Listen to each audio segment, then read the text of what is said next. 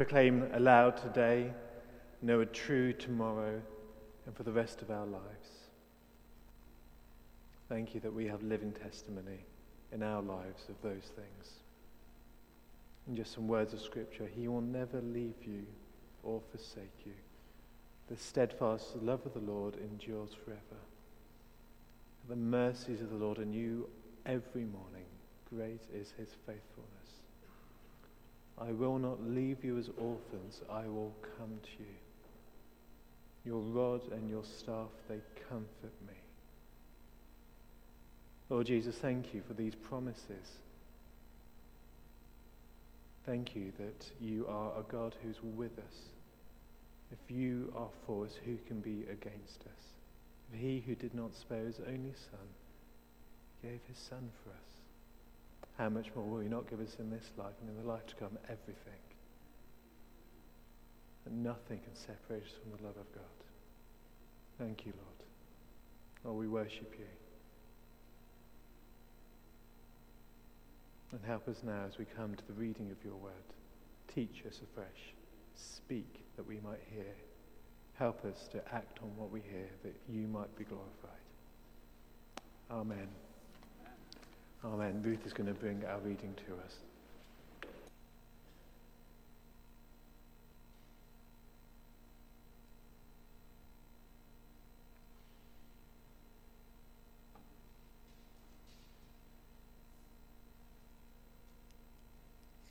The reading is taken from the Gospel of John, chapter 10, and it's verses 1 to 10. It's on page 1076 of the Church Bible, John chapter 10.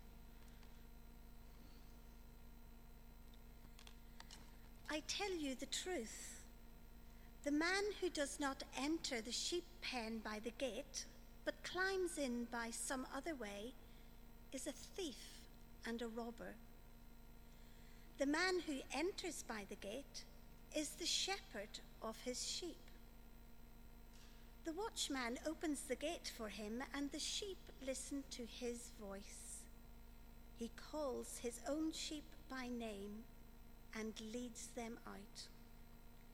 When he has brought out all his own, he goes on ahead of them, and his sheep follow him because they know his voice. But they will never follow a stranger. In fact, they will run away from him because they do not recognize a stranger's voice. Jesus used this figure of speech, but they did not understand what he was telling them. Therefore, Jesus said again, I tell you the truth. I am the gate for the sheep. All who ever came before me were thieves and robbers, but the sheep did not listen to them. I am the gate. Whoever enters through me will be saved. He will come in and go out and find pasture. The thief comes only to steal and kill and destroy. I have come that they may have life and have it to the full. This is the word of the Lord. Thanks be to God. Well, can I encourage you, if you've got your Bibles, to keep them open at that page. And if you weren't reading along, please do find a Bible near you. We will be digging into this text. And that was page 1076.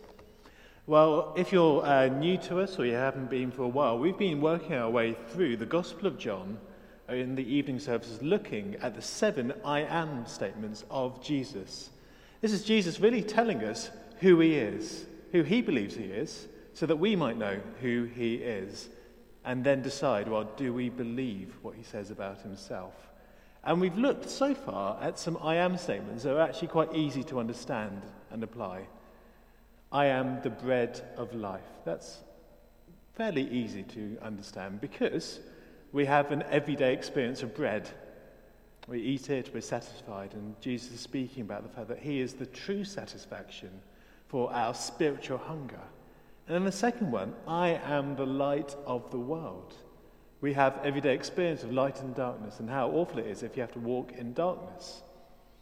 And that idea that Jesus brings illumination and clarity and light and revelation and purpose to life.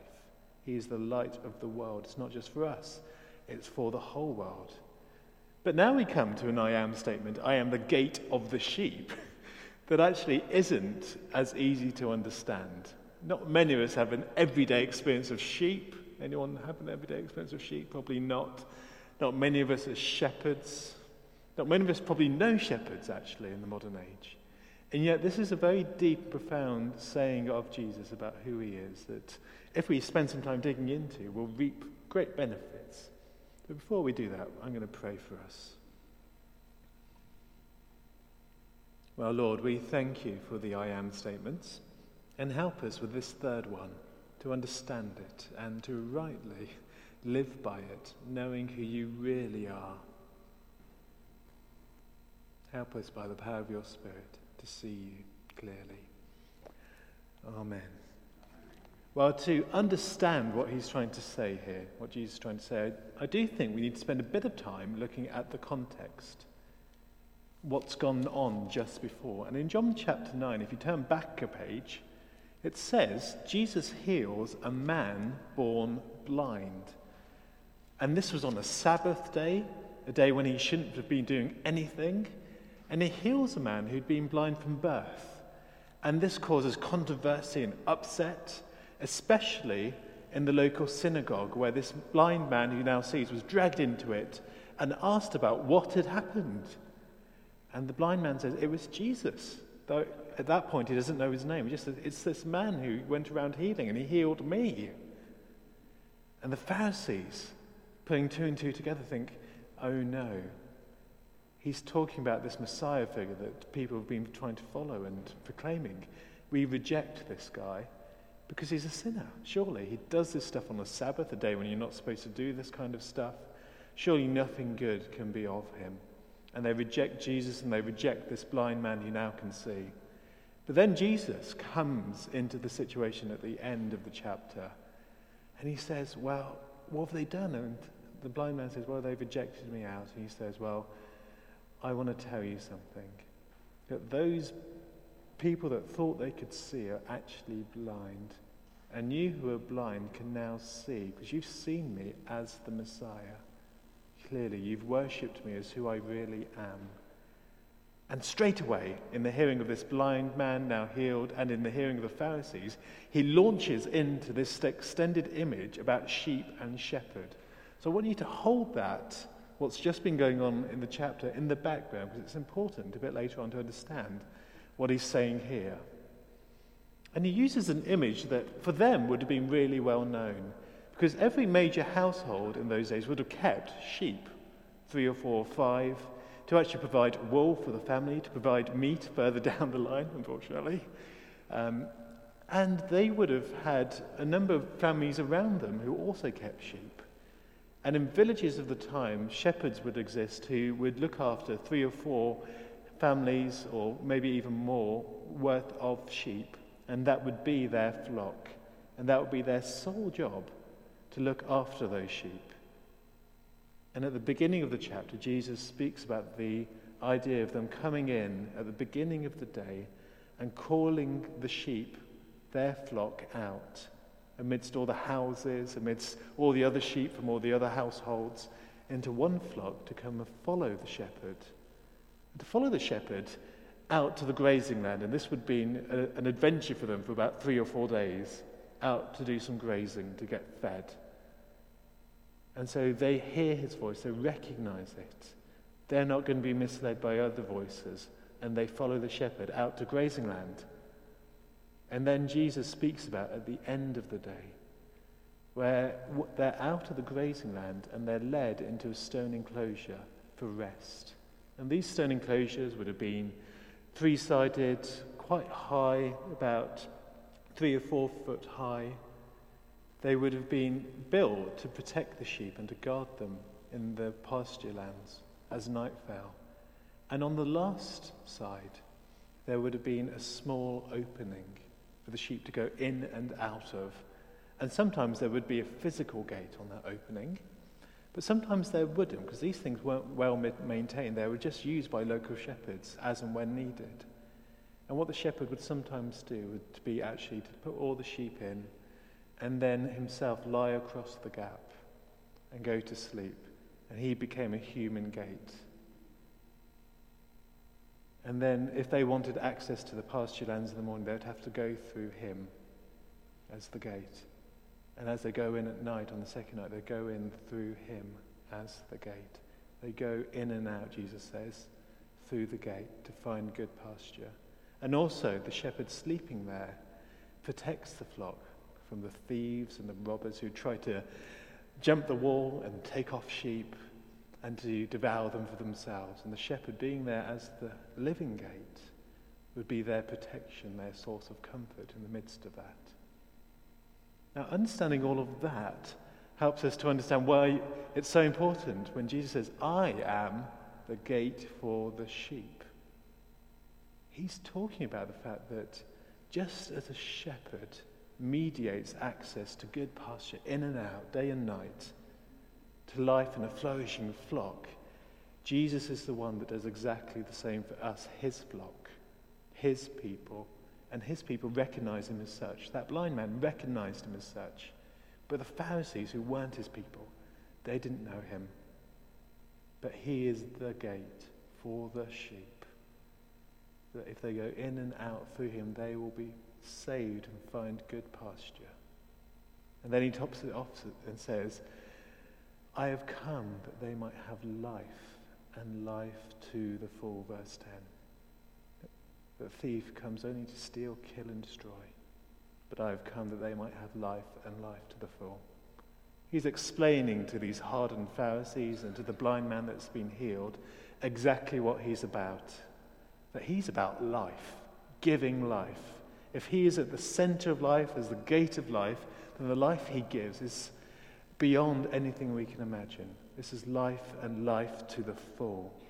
And that's why the blind man's reacted like he has, worshipping Jesus. And that's why the Pharisees have been hardened, because they just can't accept it, because he is the gate of life. For them then, and for us today. And applying it to us, what Jesus is speaking about here is what's often been called Christocentricity. Technical term, which simply means just having Christ at the center in all that we say and do, the way that we live life. Not under a sense of rule and burden, that was the Pharisees, but a sense of belonging and walking with Christ, including him in everything that we do. That sense of, just as planets orbit the sun, so our lives, in one sense, orbit him. Or like sand time, there's all the sand running through that narrow constriction and out through to the other side. Everything that we do, running through Christ, through to the other side. That's what he means when he says, I am the gate for us. And he says that if you can believe this, if you can have it in your life, well, I'm going to do great things. I'm going to give you life, and not just any kind of life. Life to the full. Now, I was wrestling with how to explain what this Christocentricity looks like, actually, how we could possibly live it. Because it's all very well to say, Jesus needs to be at the center of your life, and to sing it, Jesus be the center. We all know this stuff. But what does it actually look like? And I came across this really moving account recently, which helps me personally. And it's of a man who asked a vicar at after decades really of following Christ, how should I pray? I just really struggle in prayer. And the vicar said to him, well, let me tell you something that's helped lots of other people. That as you go to bed, that chair by the side of your bed, I want you to imagine that Jesus is right there in that chair. And then just talk to him. Just talk to him. And so the man went away and did exactly that. Many years later, the vicar lost touch with this man. This man died, surrounded by family at home. And the vicar heard on the grapevine what had happened and went and discovered the family mourning, but actually a bit surprised. Because they said, as he was dying on his deathbed, the last thing that he did was he took his head and he came off the bed and leant it on the chair next to his bed and then died. It's a true story, actually. And the vicar thought, oh, he's understood. He's understood what it means to live with Christ, to have him at the centre. It's not about the words necessarily. It's not about what we might say out loud. It's actually just about living with him as if he was really there, because he is really there by our side, just there, beginning of life, during life, and at the end of life. And Jesus says here, if you can live like that I would be the gate, I would be at the centre of all that you do. Well, what I promise is life to you, life to the full. And the Greek here, actually, for the word to the full is a very special word. It's a word called perissos, and it's a word that was used to exclaim something extreme or extravagant. This isn't just a simple bit of life. This is extreme, abundant life that's been translated, or exceeding life. You might remember Mr. Kipling's cakes and their little slogan, exceedingly good cakes. Well, this is what Jesus is talking about, exceedingly good life, if you can have him at the centre of it, if you can live like that. And what I want to do mainly for tonight is to dig into two reasons why that is true. Why is it that if we choose to live like that, Jesus gives us life like that? And the first one is this, that Jesus' life is infectious. It's really the most amazing life the world has ever seen. No one's lived a fuller life, a more vibrant life than Jesus, a more perfect life. And actually, if his life is at the centre of your life, well, you know what's going to happen. It's going to spread outwards. It's going to infect the entire of your life and set it on fire. There's a very well-known story in Acts chapter 4 where the Apostle Peter and the Apostle James are shoved in front of the Sanhedrin for having healed a blind beggar at the Beautiful Gate in Jerusalem. Again, on the Sabbath day, actually. They seem to get into trouble repeatedly on this. And they start questioning them, saying, who gave you permission to do this? And by what authority? And this is after Christ has risen and has ascended. And so they're just there by themselves. And they start answering, start preaching back to the Sanhedrin, the ruling elite, the religious creme de la creme. And it says this, when they saw the courage of Peter and John and realized that they were unschooled, ordinary men, they were astonished and took note that these men had been with Jesus. That was what made the difference, actually. Even they could see it. That because these men had been with Jesus, Jesus was at that place of the gate in their lives. They were different. He made the difference. I mean, it might be that in your life you know that you have people that you like hanging around with because they make you feel good. They bring out what's best in you, and actually you try to spend as much time as possible with them. I've got some friends who are staying with me actually over the next few days, and they're like that. And I find myself changing around them. They're bringing out the best in me. It's really good. But conversely, you'll know that there are people in life that actually bring out the worst in you. And you try to avoid them like the plague. And you definitely don't invite them to come and stay with you. And the same is going on here, really, in this chapter. You see, the Pharisees, the Sadducees, were people that just brought you down in life. The rules and the legalism and the guilt trips and the feeling of inferiority, the feeling of a heavy burden, a negative source that just brought you down, way down, really. But on the other hand, there is Jesus. Jesus brings out what's best in people. People want to be around him. People follow him. People are delighted to give up their lives and their livelihoods to trek around a random countryside for 3 years after him, because he brings out the best in people.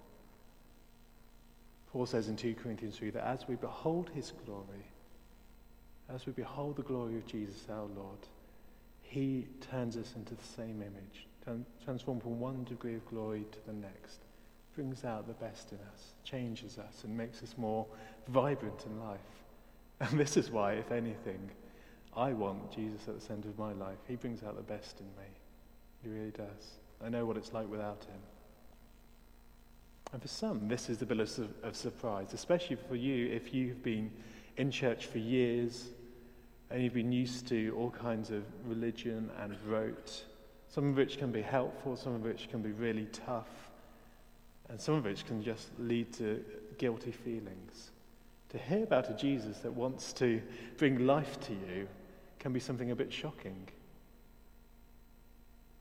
There's a well-known story of someone called Lord Helsham, who was the longest-serving Lord Chancellor in the 20th century. And he, for a long time, was an atheist because he knew religion from a distance.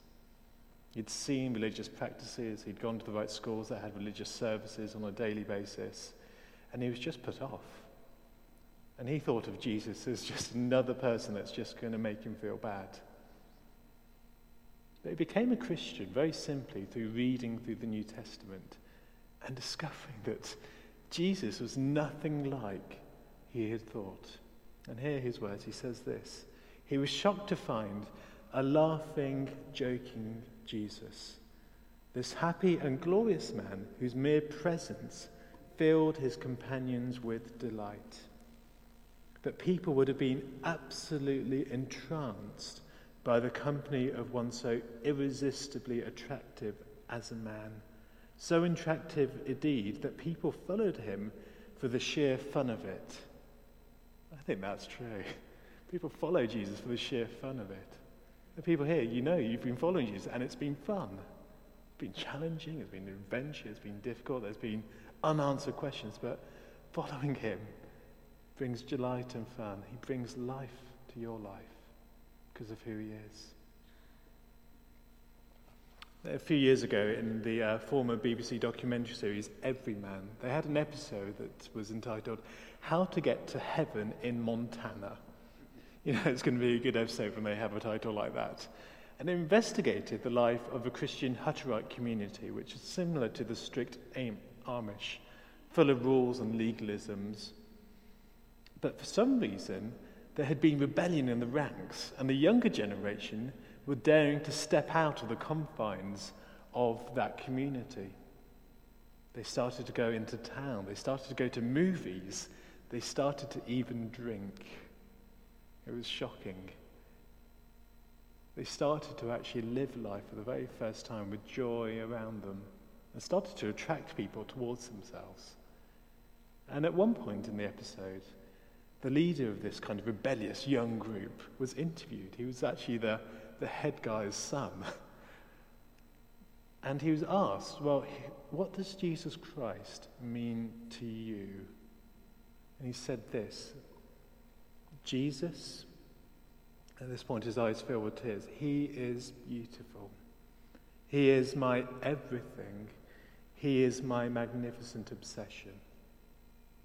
Because he had encountered the true and living Christ, because he knew exactly who he was at the centre of his life, he'd been set free.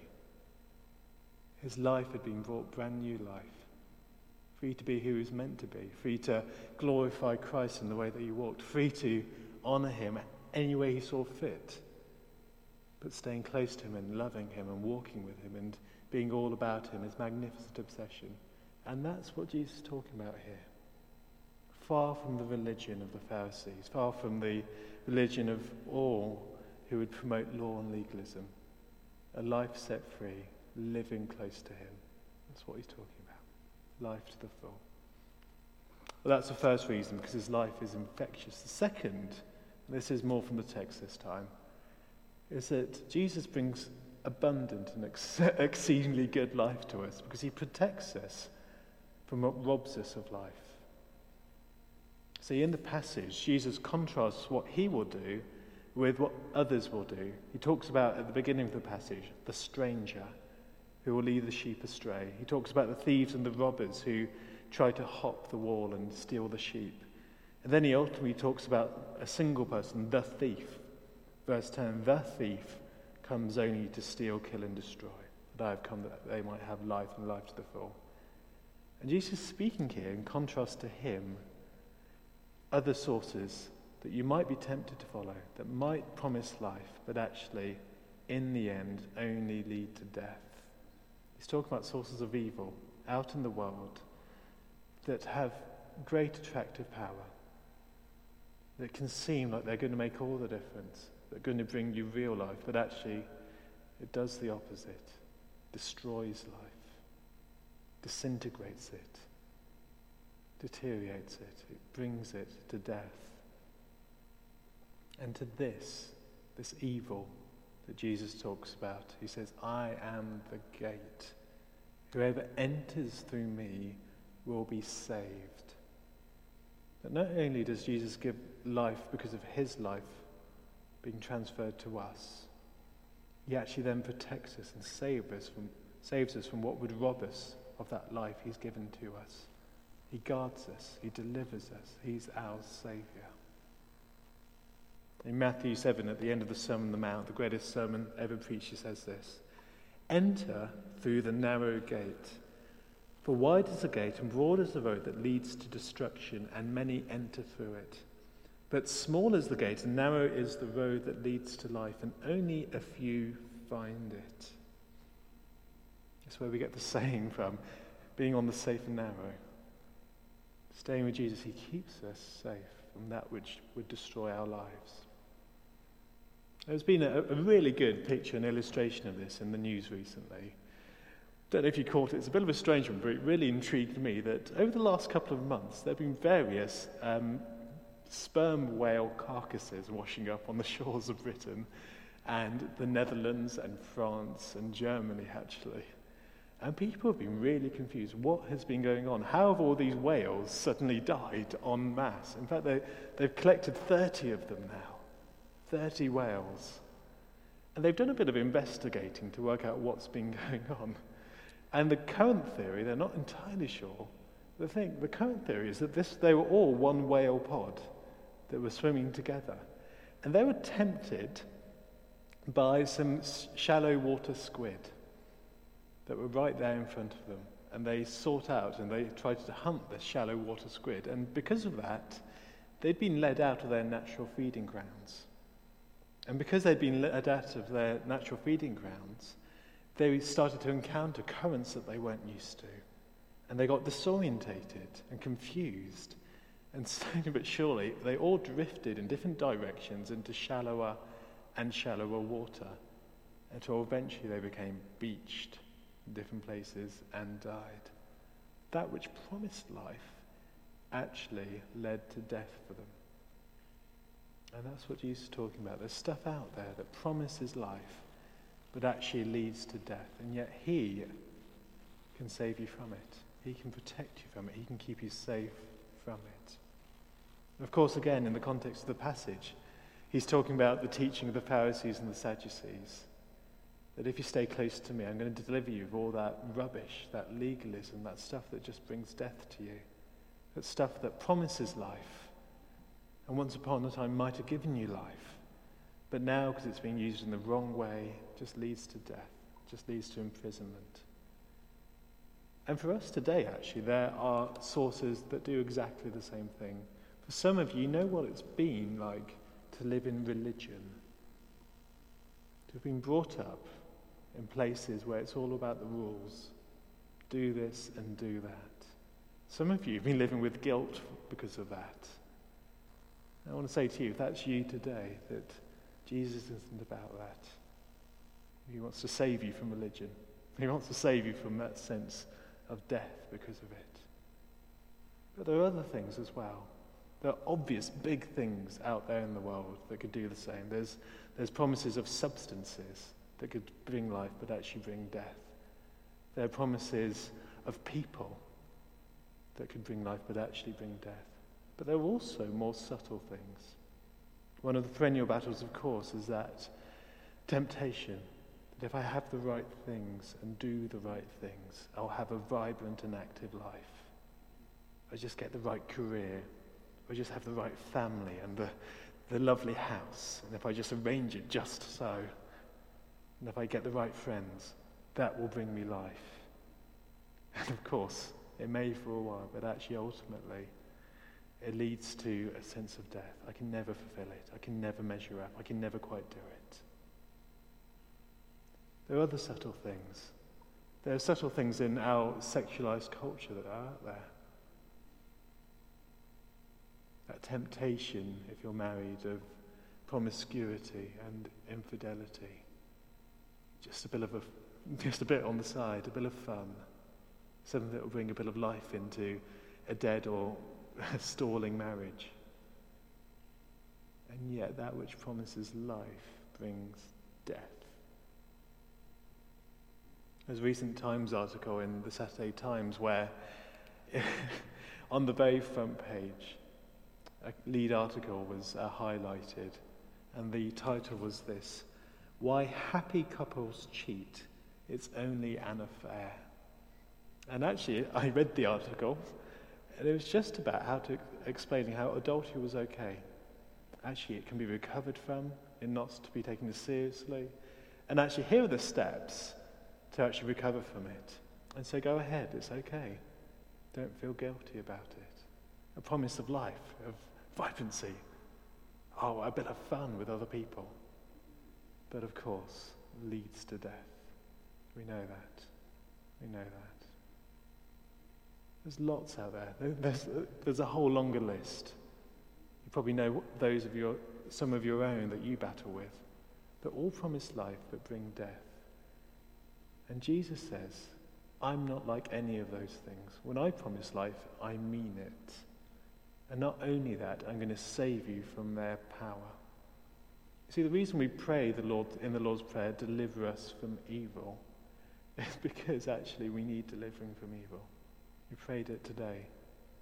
And Jesus hears those prayers. And if he is there as the gate, there at the center, he's there with his power, the greater power, to deliver us from it.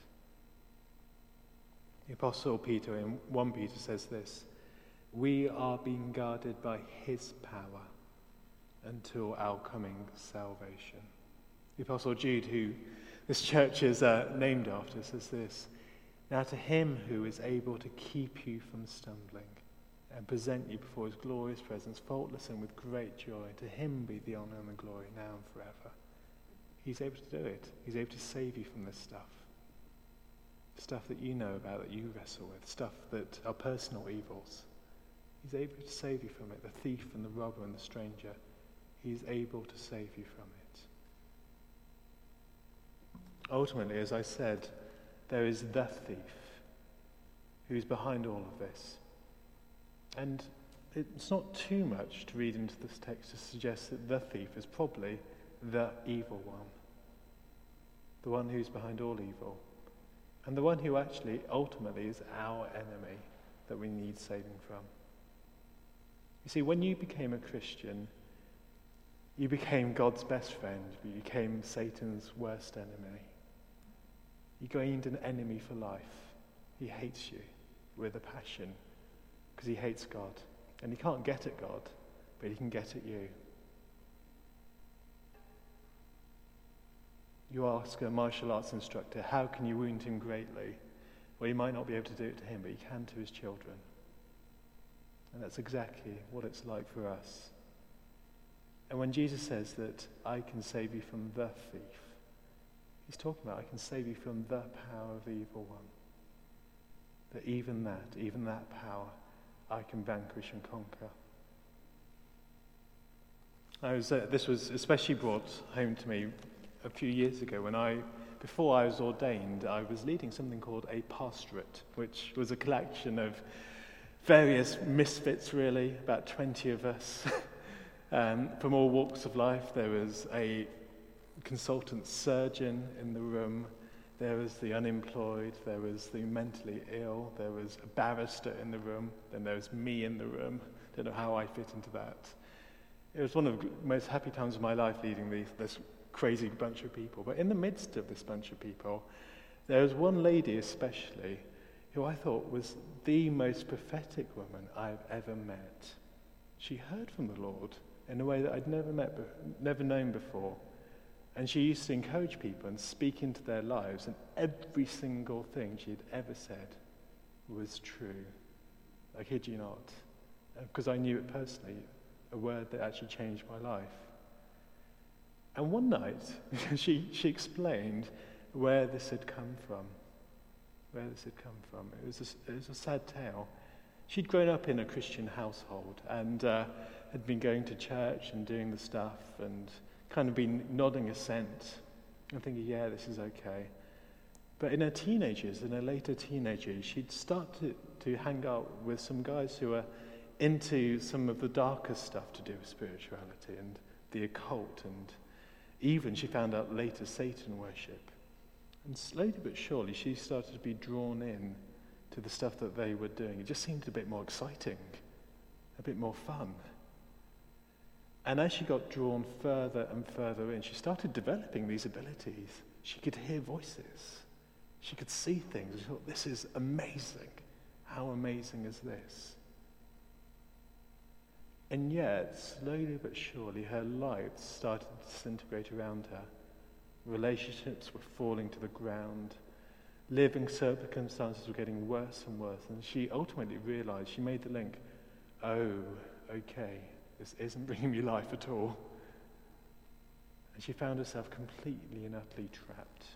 And she was in despair about this all. And she went on like this for a number of weeks and months, not knowing what to do. Until one night, actually, she was doing some of this stuff that she'd learned how to do. She was stopped dead in her tracks. She saw a blinding light in the corner. As she approached, she saw a vision of Jesus. And Jesus simply said to her, "Come to me and I will save you." Come to me and I'll save you. She might have forgotten about him, but he hadn't forgotten about her. And that's all she had to do. She went running, actually. She went running, and there and then, straight away, it all went. It all went. And she was left, it was redeemed. She was left with this ability to hear in the spiritual better than most. That which the enemy meant for evil and for destruction, actually God redeemed and turned around, and actually he started to use for good, building up his people. But Jesus had a passion for her. It says, no, I'm not letting go. I'm saving you out of this rubbish. You're one of my flock. You're going nowhere. And rescued her. It was one of the profoundest things I'd ever heard. This is what he can do. It's what he promises. He promises to protect us from this stuff. Even when we get into it, he can deliver us from it. This is how he gives us life. This is how he gives us life. I've got to end. The early church father Irenaeus said this: "The glory of God is man fully alive." That when we live the greatest possible life, fully alive in Jesus, we bring God glory because of who we are. And that's what God intends for you and me. It's not just about us, it's about him. He wants to be glorified through us. He wants us to have life and life to the full, because it means that we'll reflect him and his life that he can give to others. And I'm going to end with a bit of a silly illustration of this, but one that keeps coming to mind.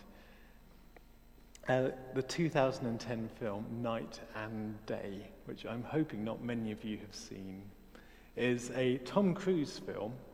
It seems like hundreds of quite awful films that he has made, actually. He's made a few good ones, like Top Gun, but apart from that, some of them have been hideous.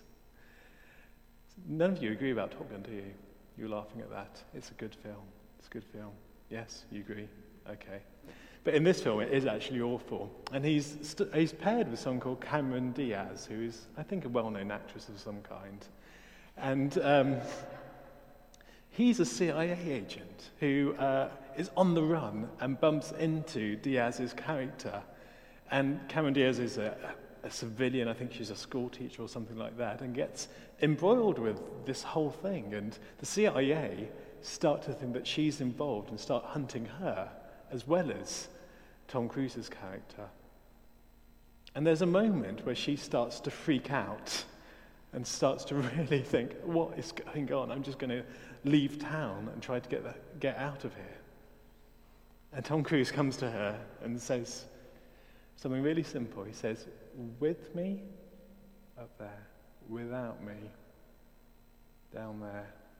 With me, without me. Make your choice. With me, you've got me. Without me, you're by yourself. With me, you've got someone who understands what's going on. Without me, you haven't got that. With me, you've got someone who's been trained, who can do things you can't imagine. Without me, you're left by yourself. Make your choice. With me or without me. In a sense, that's what Jesus says here. With me, at the center, the gate of life, I give you life to the full. I protect you. I deliver you. Without me, you've got none of that. With me, I want to give you life because it glorifies God my Father. I want to give you life because I've got so much life to give. Without me, you're left by yourself. You've got nothing. Just try it by yourself.